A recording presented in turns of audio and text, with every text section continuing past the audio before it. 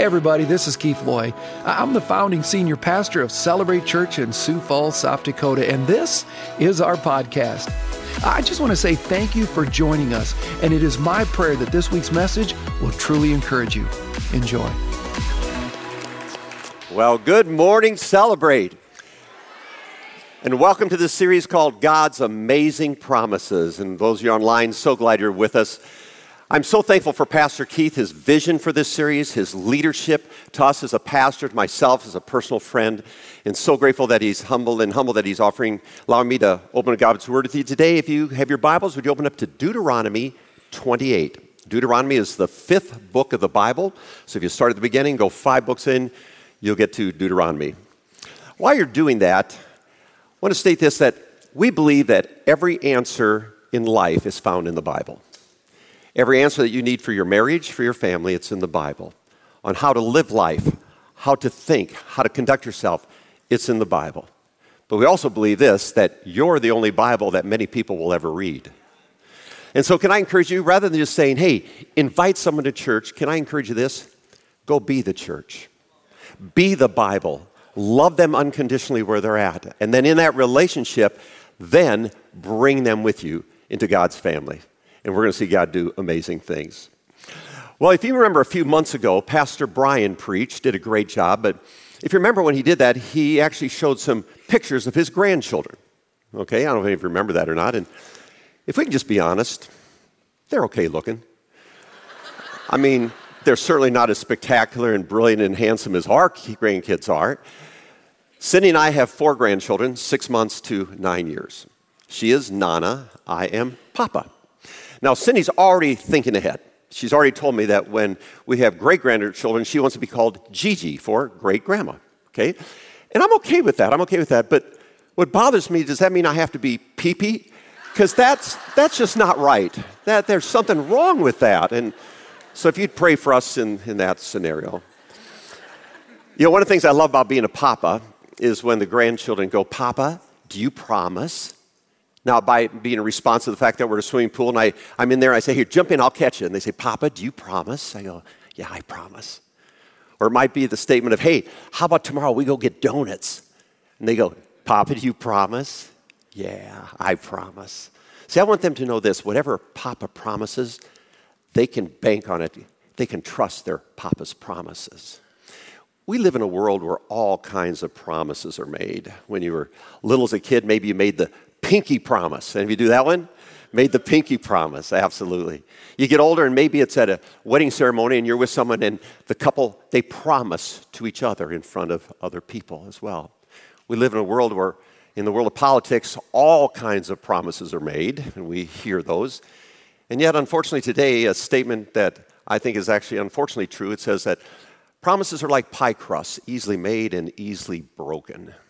And so you and I live in a world where a lot of promises have been made, maybe even to you, and they were broken. And then we come to God and His Word.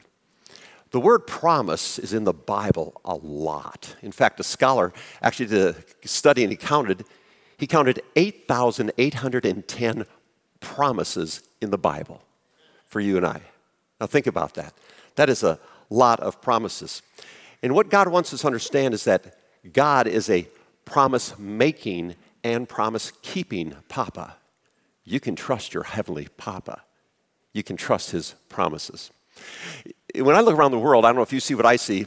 I see a lot of people that, man, are worried about a lot of stuff. Do you see that at all?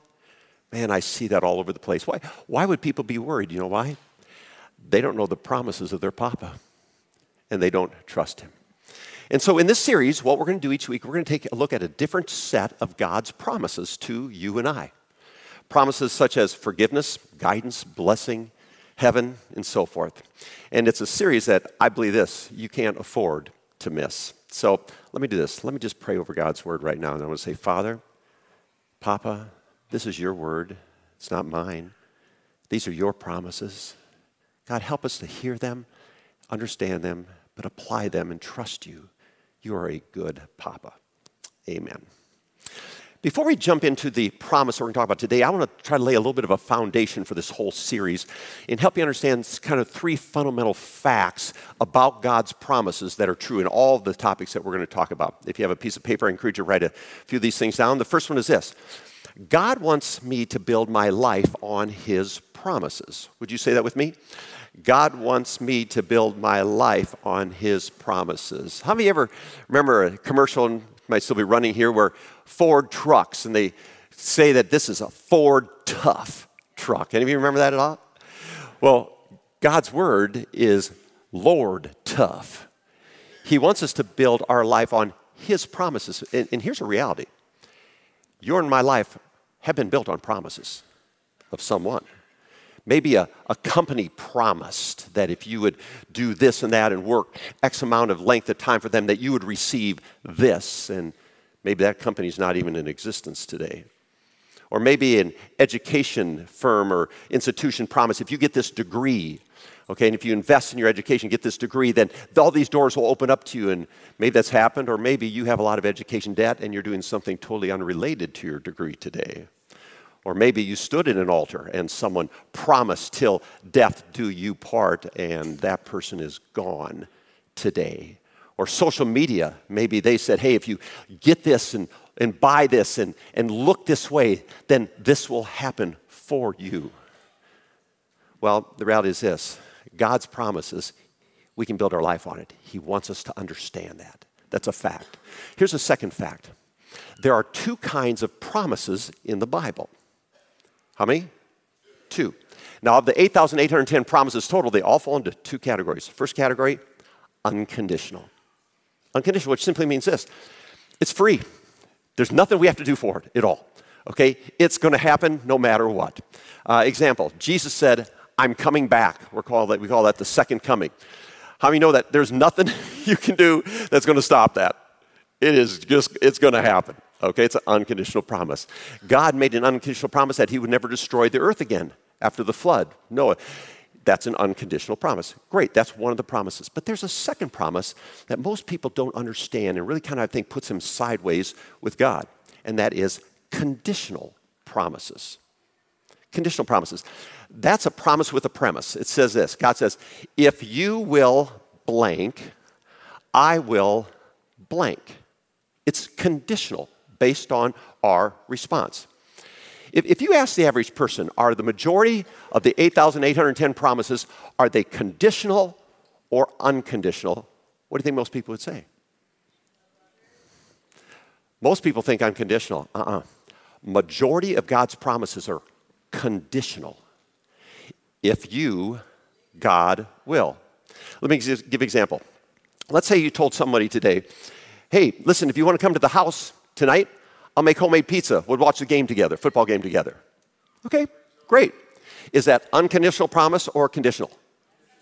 It's conditional, okay? Now let's say your friend didn't come over, but later the week you saw your friend and your friend said, what's up? I thought we were going to have pizza.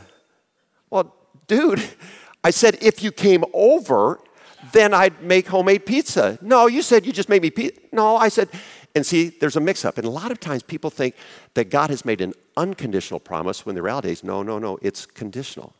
For example, God has promised He will give you the desires of your heart. But if you delight in Him. Let's ask this one. Forgiveness, grace. Unconditional or conditional? Conditional. If you confess your sins, if you repent of your sins, then I will forgive you. And see, we live in a world where people make the statement, well, how could a loving God, well, wait. That's conditional promise. Does that make sense? And that's what you and I have to understand in this journey. The other thing I think that is a little sideways for some people is they think that all of God's promises are blessings. Okay? If you're a parent and you have a teenager that just got their driver's license and they said, hey, Mom, Dad, can I borrow the car? Can I use the car tonight? And you go, yes, you can. Now, you have to be back at 11 o'clock, and if you're not back on time, then you won't have the car for the next month. Is that conditional or unconditional? Conditional. Is that a blessing? No. That's a promise with not a blessing on the other end of it. And parents, you understand that. I say it because sometimes things happen in life and people go, well, how come God is, what's this? Well, wait. God made a promise, but there's two sides of it. There's a blessing side, there's a curse side. And that's why I want us to look at Deuteronomy 28. I wish every follower of Jesus would read this chapter, this one chapter, once a month. It would change their thought process. This is from the New International Version. Moses is talking on behalf of God. He's talking to the Israelite people. Here it is in verse 1. It's not going to be in the screens. I will encourage you, bring your Bible. First word, what's the first word? If. Is that unconditional or conditional? Conditional. If you fully obey the Lord your God and carefully follow all of his commands I give you today, the Lord God will. See, there it is. If you, then God. The Lord God will set you high above all the nations on earth. All these blessings will come upon you and accompany you if you obey the Lord your God. And then the next 13 verses are blessings. We're not going to read them all, but man, highlight a couple of them. Look at verse 3. You'll be blessed in the city and in the country. Verse 6, you'll be blessed when you come in and blessed when you go out. Verse 8, the Lord will send a blessing on your barns and on everything you put your hand to. How many of you want God to bless everything you put your hand to, including homework? Absolutely. God promises he will. He will. What's the condition? If you obey. But his promises are not just blessings. Look at verse 15. However, what's the next word? If you do not obey the Lord your God and do not carefully follow all of his commands and decrees I'm giving you today, then all these curses will come upon you and overtake you. We're not going to read them, but think about this. How many verses of blessing did I say? Do you remember? 13 verses of blessings, 53 verses of curses. You should read them. They are conditional promises of God. See, God wants us to build our life on his promises. They're unconditional and conditional both. Here's the third fact, though. God has two reasons for making promises to you and I. Two reasons. The first one is to teach us to trust him. God wants us to trust him. Here's how it says in Psalm 119. When I'm hurting, I find comfort in your promises that lead to life. If everything was great in life, everything was perfect in life, do you think you'd trust God as much? Human nature, no.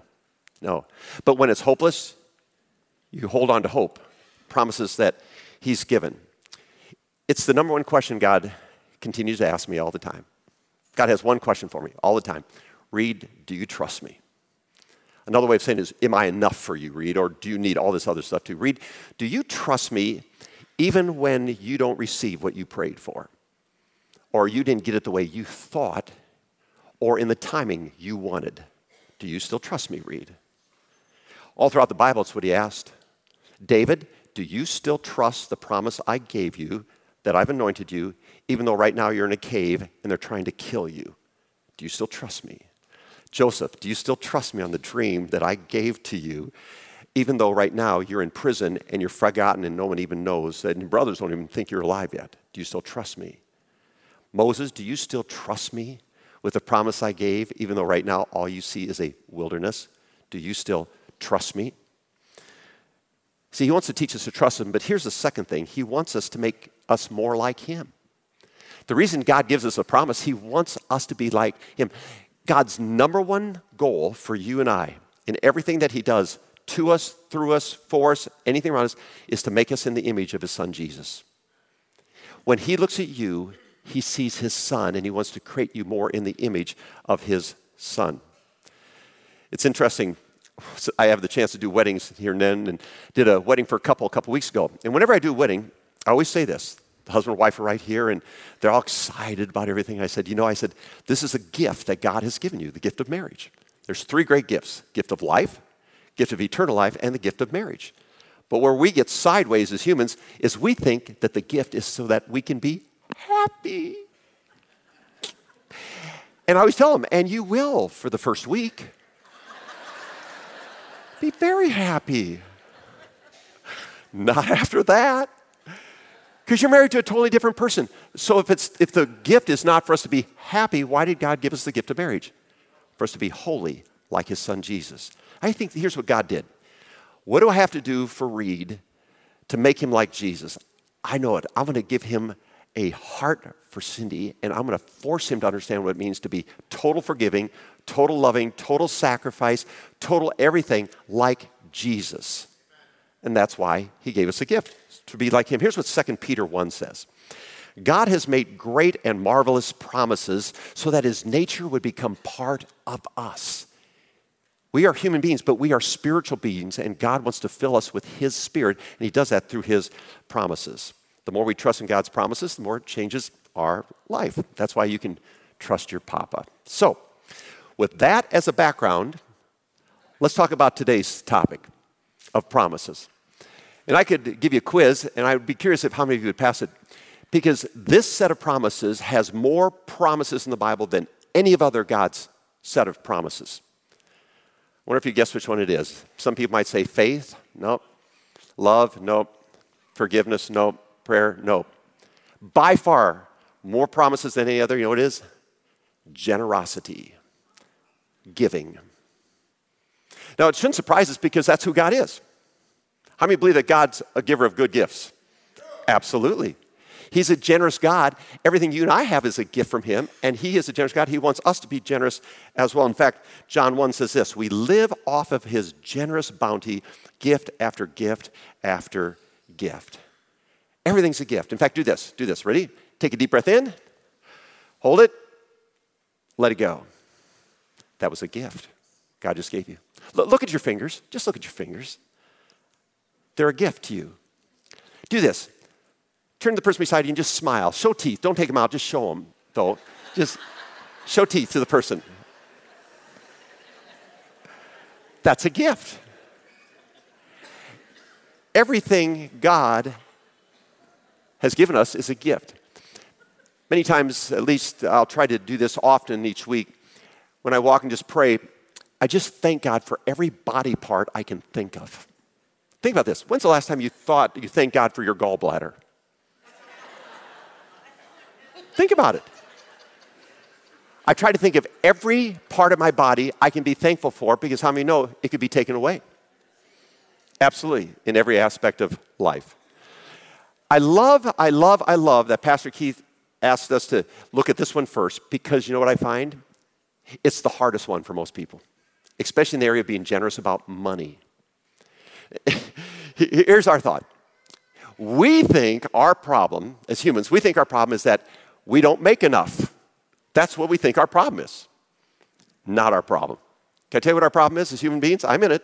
Our problem is this. We think we own it. That's what we think. Your car, your pickup, your motorcycle, whatever is out there. You think it's yours. You do. You think it's yours. Where are you going to go later today after the service? Home, apartment, whatever else? You think it's yours. That's what you think. Your bank accounts. You think they're yours. These little things that run around that have two legs in your house, they're called children. You think they're yours. Well, unless they do something bad, then they're your spouses. They're spouses' kids. We play that game, right? We think it's ours. We think we own it. We own nothing at all. It's all God's. I tell God all the time, car, it's yours. House, yours. Cindy's yours. Kids, grandkids, yours. This body, yours. Anything, it's all yours. All I am is a landholder. That's all I am. I'm just a loan. You've loaned it to me. I'm going to hold it for a moment at a time. See, we think it's ours. Let me ask you this. I don't mean to be inappropriate, and I don't want to embarrass anybody, but how many of you were naked when you were born? Let me see your hands. You weren't? Wow. I'd like to talk to you later about that if I could. So you were naked when you were born, okay? When you and I die, the last thing before we either are getting ready to be buried or cremated, we're naked. We bring nothing in. We take nothing out. And yet in that little span called life, we do this. And we think we own it. Isn't that crazy? I tell my wife all the time, babe, understand. Our kids, man, all the kids will want this. No, everything that we own is going to go into one of 3 G's at some point in your life. The garbage, garage sale, Goodwill. That's where it's going. See, when you think you own it, you have control of it. In fact, let me ask you this one. Are you generous if it's not yours? Sure you are. If I gave you 10 $100 bills today, okay, and I said, here's the deal. I want you to bless 10 people this week with a $100 bill I'm giving to you. If you have any left over next week, just give it back. Would you have any problem giving those 10 $100 bills away? No, why? It's not yours. You have no problem giving somebody else's money away, right? The government doesn't either. Just understand that. Just a thought. But if you and I aren't generous, it's because we still think it's ours. No, it's all God's. That's why God says, be generous. It's not yours. I've asked you to be generous with what's mine. Make sense? So, take your Bible, and I want you to open up to a different passage. Malachi. Malachi is the last book of the Old Testament. So go to Matthew, and then just turn a couple pages back. Malachi chapter 3. And we're going to look at something that God says that is very clear to understanding the promises God is making about being generous. Okay? Malachi 3, again, I'm reading out of the New International Version, verse 8. Here we go. Will a mere mortal rob God? Yet you rob me. Whoa, whoa, whoa, whoa, whoa. That's whew. God's accusing those people of robbing him. But you ask, how are we robbing you? In tithes and offerings. Okay, just put that on pause for a second. I need to teach you something here because a lot of people get confused. In tithes and offerings. 2 totally different things. People think they're the same. People think, well, if I give a gift of an offering, it's a tithe. No, 2 separate things. Here's what it is. A tithe throughout the Bible. First 10%. First 10% of anything that comes in is a tithe to be brought back to God because it's his money. It's not mine. It's his. He allowed me to make this money through a job, the gift of working that he gave me. And of the 100%, he says, I want 10% back. It's mine. Reed, I let you keep 90%. It's a good deal. The first 10% comes back. That's tithe. Offering is anything above and beyond that. Anything beyond that, 10%, is a tithe. So, my kids went to Sioux Falls Christian, middle high, senior high year. When we gave to Sioux Falls Christian, was it a tithe? Was it an offering? No, it was tuition. That's a bill.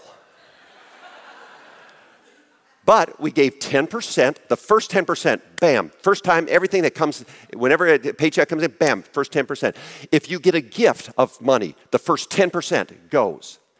Because that goes back to God, to the church where you are being fed, to the God's storehouse. An offering is beyond that. So Cindy and I, first 10%, boom, to the church instantly. But then we gave, at the end of the year, an offering to Sioux Falls Christian outside of tuition because we wanted to bless them as well. God says, I demand the tithe. And he says, if you don't tithe 10%, you're robbing me. Okay? Just want to make sure you understand that. So here we go. How are we robbing you? In tithes and offerings. You are under a what? Think about that. It's a promise. When you don't obey God, you now are under a curse. You and your whole nation, because you are robbing me. Bring the whole tithe, not 1%, 2%, 3%, 4%, 10%. Bring the whole tithe into the storehouse where there may be food in my house. Test me in this way, says the Lord God Almighty. See if I will not throw open the floodgates of heaven and pour out so much blessing that there will be not enough room to store it. I will pests from devouring your crops, and the vines for your fields will not dry up their fruit before it's ripe, says the Lord God Almighty. Then all the nations will call you blessed, for yours will be a delightful land, says the Lord Almighty. There are three things that God promises when you trust him in generosity. Here they are. Let's walk through them quickly. When you trust your papa, here's the first promise. God's promise will happen to me and to generations after me. Say that with me, would you? God's promises will happen to me and to generations after me. Look what Psalm 112 says. Good will come to him who is generous. Solomon said this in Proverbs 22. Generous people will be what? It's a promise. C.S. Lewis, a great theologian and writer, said this. When we are in God, there's no hunger that needs to be filled. Only a plenteousness wrapped up in a desire to give. Now, one of the famous verses is in Luke 6, and I want us to read this one together. Okay, Luke 6, you'll see on the screen, verse 38. Read it out loud with me, would you please? Here we go. Give, and you will receive. Your gift will return to you in full, pressed down, shaken together, to make room for more, running over, and poured onto your lap. The amount you give will determine the amount you get back. Read the last sentence again. The amount you give will determine the amount you get back. Did you catch that? That's what God's word says. Cindy and I at our previous house, we had a wood fireplace. Any of you have a wood fireplace at all? You know, obviously, if you look at the wood fireplace, if you want to get heat, you put wood in. What comes first, wood or heat? Duh.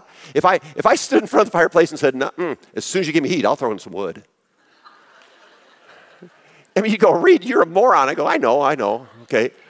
No, you put in wood first, heat comes secondary. If I want more heat, what do? I put more wood in. The amount of wood determines the amount of heat in our life.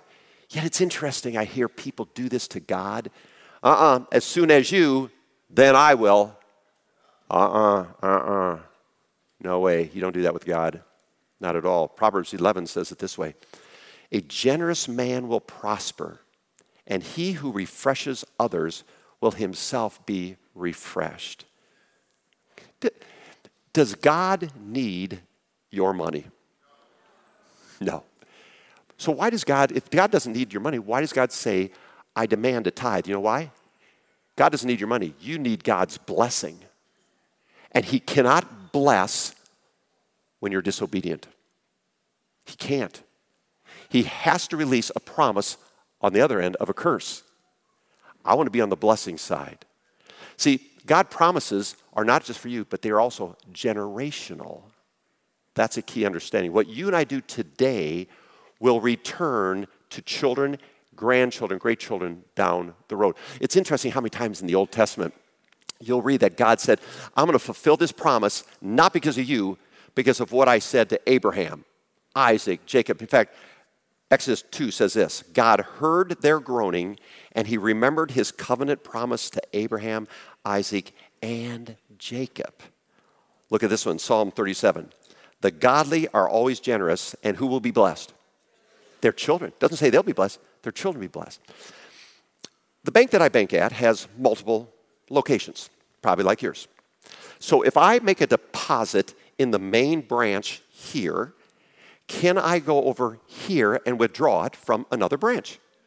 Of course you can. That's how it works. Same way with God. What you deposit in obedience in your life to God's promises and God's word in your life will be withdrawn down the road in your children and your grandchildren and your great-grandchildren if you're obedient to God's promise. Here's the second thing that God promises. He promises that he will bless my work and give me joy. He'll bless my work and give me joy. I hear sometimes people say, man, my job just sucks. Okay? Curious. You want God to bless your work? To give you joy? God promises if you obey him over here, his promises promise that he'll bless your work and give you joy for it. Here's a couple verses. Proverbs 3:9. Honor the Lord by giving him the, what part? First part of all your income. Not what's left over at the end of the month. I paid the bills. Do I have anything left over? God will not honor that. Won't honor it. First part of all your income. Then your barns will be filled to overflowing. Your vats overflow with the finest wines. In fact, did you catch what Malachi said? Verse 10. Test me in this. Test me, God says. See if I will not throw open the floodgates of heaven and pour out so much blessing, there will not be enough room to store it. How many like to be in that spot? Kind of like a dog that just wants to jump all over you and get down blessings. Down. Get off of me blessings. I mean, how'd you like where the bank called again? We're over deposited. Oh my word. What are we going to do? Deuteronomy 15 says this, give freely and give spontaneously. Don't have a stingy heart. The way you handle matters like this triggers God's blessing in everything you do in all your work. God responds to you. It's a conditional promise. Repeat after me. The secret of living is giving. Can we agree that there is just not enough joy in people's lives as you just walk around? Am I the only one who thinks that? Yet it's interesting, the average American gives 1.5% of their income. Yeah, they keep 98.5, but they give the 1.5. And I wonder why so few people have joy in their life. Interesting. Acts 20 says this, remember the words of our Lord Jesus himself who said, there is more happiness in giving than in receiving. You want more joy? Bible says, 2 Corinthians, you will be enriched in every way so that you can be generous on every occasion, and through us, your generosity will result in thanksgiving, in joy in God. You can trust your Papa's promises. You can. Here's the third promise that God will do if you trust him in generosity. Here it is. God will multiply my influence and my giving. Say that with me. God will influence my influence and my giving. I don't know if you caught Malachi 3:12. It says this, then all the nations will call you blessed, for yours will be a delightful land, says the Lord Almighty. I don't know if any of you have ever thought that if you could go back anywhere in the Bible, and have just been there at that moment, that, man, I'd love to be there just to see it. Have you ever thought that at all? I have. There's a number of them. You know what one of mine is? Feeding of the 5,000. Now, if you know the story, they all came out to hear Jesus talk. There's 5,000 men, doesn't include women and children, so actually about 15,000 people together, all listening. The disciples come to Jesus after a while because Jesus is on a roll and he's just preaching. The disciples come and say, hey, listen, everybody's hungry. You need to send them back, which really means we're hungry. Would you send them away? I mean, that's what they were, I think, saying. And Jesus says, oh, feed them. And the disciples go, are you kidding me? There's 15,000 people here. We got nothing. He said, wait. We got nothing? Are you sure? Have you checked out? Well, we haven't. Well, check it out and bring back. And so they checked out and they found a little boy. And what did the little boy have? A few loaves and a few fish, right? Here's what I think. It's also confession time. It's confession time for all of us. Okay, that's okay. Have you ever gone to an event that big sign says, no food admitted? But you got something in. It's confession time. A sporting event. Come on, raise your hand. It's confession. Okay. I mean, you snuck it in, and you got real creative how you snuck it in. I don't want to know how you snuck it in, but you got creative. Here's what I think. 15,000 people. Nobody brought a granola bar? Are you kidding me? Nobody snuck any food along? I think a bunch of people snuck granola bars in there. But only one boy was willing to be generous. Everybody else said, no, this is mine. This is mine. I'm not sharing it. This is mine. One little boy said, okay, if you want. And what did Jesus do with his gift? He multiplied it, not when it was in the boy's hand, but when it was given to Jesus' hand, Jesus multiplied it and fed Everyone. And was there any left over? How much? 12 baskets. I won't know this till I get to heaven. So this is just me, my theory. Where'd the 12 baskets go? I wonder if they went to the boy. It was his. Here's the fish he gave. Okay, here's 12 baskets left over. Bring them to your family. It was his. I don't know. We'll find out in heaven. But Jesus can multiply when you've given it. He can't multiply what you've never given. Any farmer understands this. You can only grow and harvest something what's been planted. That's what happens. 2 Corinthians 9:6 says this. Remember this, whoever sows sparingly will reap sparingly. But whoever sows generously will reap what? I hear people say, well, when I get it, then I will. No, you won't. No, you won't. Money never changes anybody.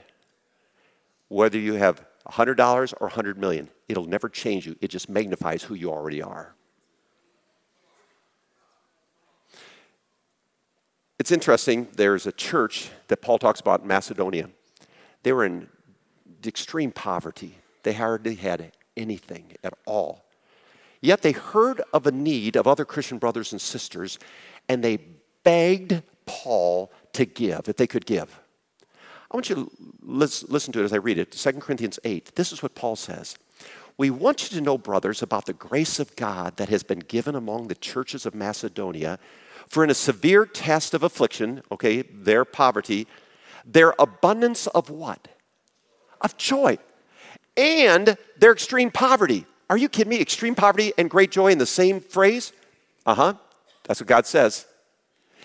He says, overflowed in a wealth of generosity on their part. For they gave according to their means, as I can testify, and beyond their means of their own accord, begging us earnestly for the favor of taking part in the relief of the saints. And this, not as we expected, but they gave themselves first to the Lord and then to the will of God to us. You've heard Pastor Keith say this 100 times. If this isn't right, this isn't right. If I'm not giving, if I'm not being obedient to what God calls, it means this isn't right. That's all it means.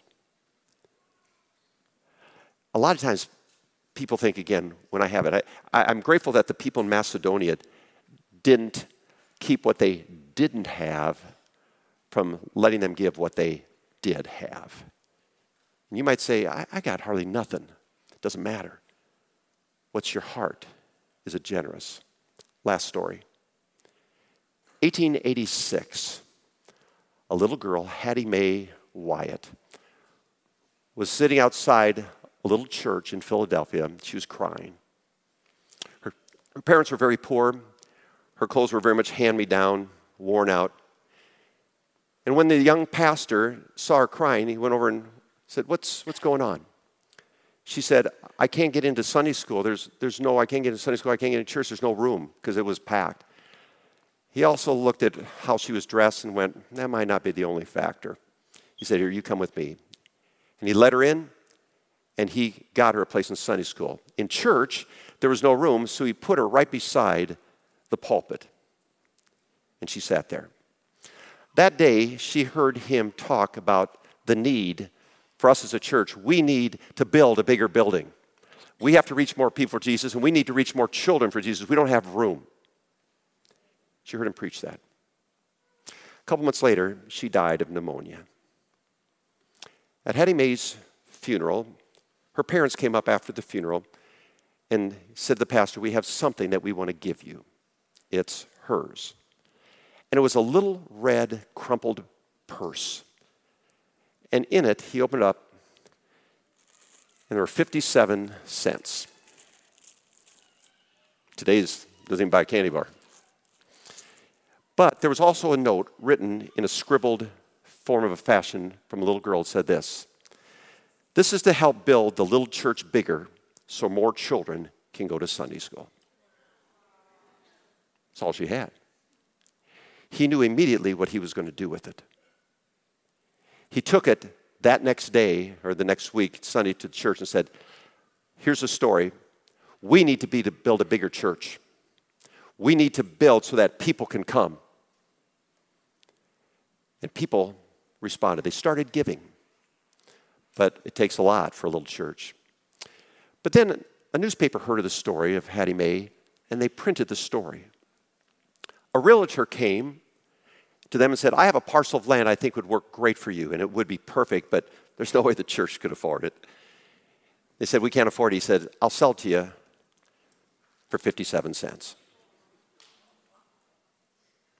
Other people started responding, so much to the fact that in 5 years' time, they had $250,000 that was raised, which was gargantuan that day. It all started with 57 cents. If you go to Philadelphia today, you can see Temple Baptist Church. It seats 4,600 people. It started with 57 cents. You can also go to Temple University, which has trained tens of thousands of students. That started with 57 cents. You can also go to the Good Samaritan Hospital. That started with 57 cents. It's not what you have, it's what God will do with what you have. He will multiply your influence and your giving. Here's what 1 Timothy 6 says. Use your money to do good and give generously, always being ready to share with others whatever God has given you. By doing this, you'll be storing up real treasure for yourself. It's the only safe investment for eternity. See, when you and I are obedient to God and we return back to God, we don't bring to God anything, it's His. We return back to God what He says. God says, I'll take it and I'm going to multiply it, but they're going to withdraw it from that branch over there. That's where they're going to withdraw it. And so you're being generous over the last years. The people in Liberia, over 100,000 people that now have water, but it's beyond water because in those areas where that now have water because of the wells that you have dug, now they're showing the Jesus film and 1,000 people are coming to know Jesus and we're planting churches there because it all started with your pennies. When we hear about an earthquake in Haiti, just even a month ago, and immediately through World Hope, we said, we have to respond. We have to respond. And out of your generosity, we sent $20,000 we said, what's the need? They said, we need $10,000 for water. We sent them 20. And to hear Joanne Lyon talk this week, she was with us and say, what an incredible blessing that was when no one else could get water, they could get water, and it happened because of your generosity. You deposited here, they withdrew it there. This past few days, we had a church planter gathering and home church pastors, and we do that twice a year. Whenever it comes, I just basically cry through the whole thing to see what God is doing in the lives of people who've said yes and are willing to obey Him.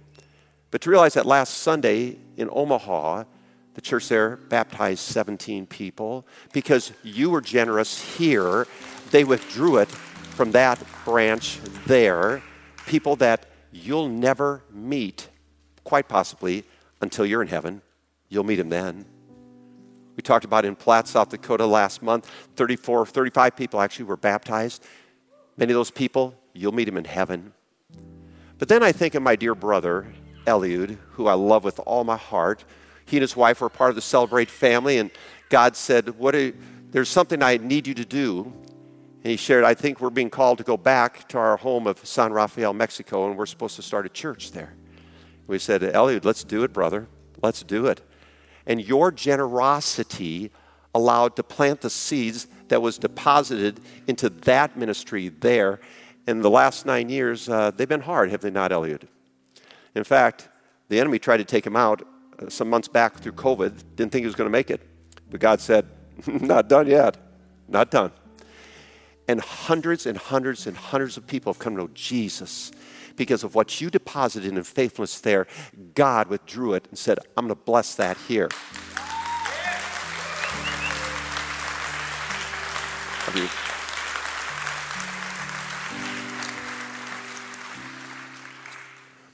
So do you want to see God's promises happen in you and in your next generations? Do you want to see God bless your work and give you joy? Do you want to see God multiply your influence and your giving? Trust your Papa. You can trust your Papa. Be generous. Father God, thank you that you were generous to us first, to the point that you gave everything. You gave your son. He gave his life.